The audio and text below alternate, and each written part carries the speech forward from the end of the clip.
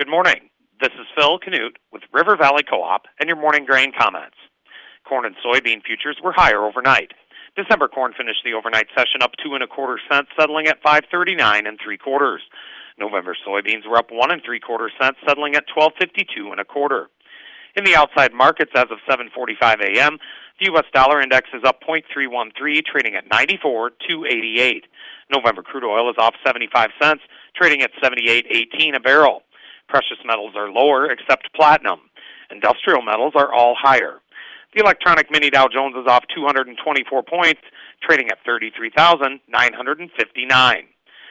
Soybean futures benefited from a rally in soybean oil yesterday.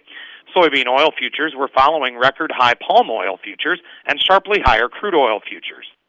December soybean oil closed up $2.31 yesterday, charting 1.5-month highs. Overnight, December soybean oil was up another 54 cents, charting another new 1.5-month high. Lower crude oil futures overnight, though, kept a lid on a breakaway rally in soybean oil and soybeans like we saw yesterday. Some market analysts are calling yesterday's November soybean chart action a key reversal. There is some disagreement amongst analysts regarding what constitutes a key reversal. Most require that the high and low of the session exceed those of the last two trading sessions, with a close above or below the closes of the last two trading days. That would make either a bullish key reversal or a bearish key reversal.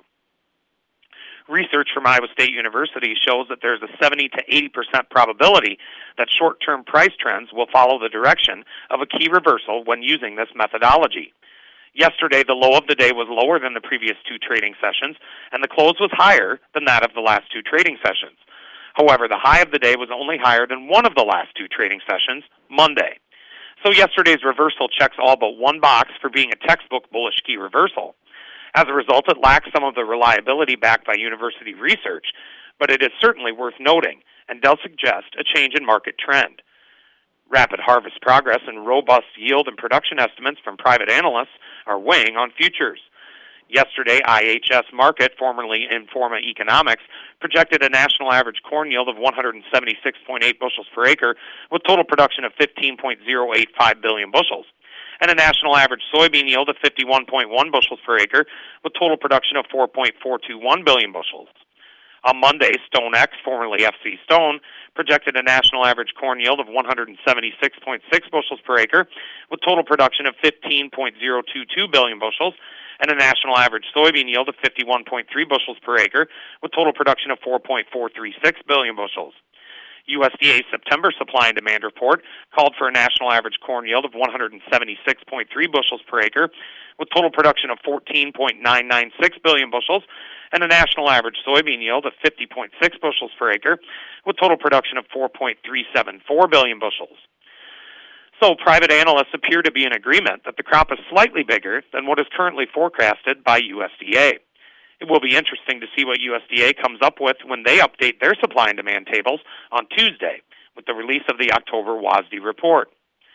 Yesterday, the fund sold 2,000 contracts of corn, bought 8,000 contracts of soybeans, and sold 8,000 contracts of wheat. They are now estimated to be net long 239,050 contracts of corn, net long 48,140 contracts of soybeans, and net long 13,100 contracts of wheat. From a chart perspective, December corn finds initial support at 532 to 536, which contains the lows from Friday, Monday, Tuesday, and overnight, followed by Thursday's low, 527 1/4, and then 512 3/4, the September 21st low. Initial resistance is at 547 1/2 and 548 1/2, the highs from Monday and Thursday respectively, followed closely by the key 550 mark, and then 558, the August 30th high.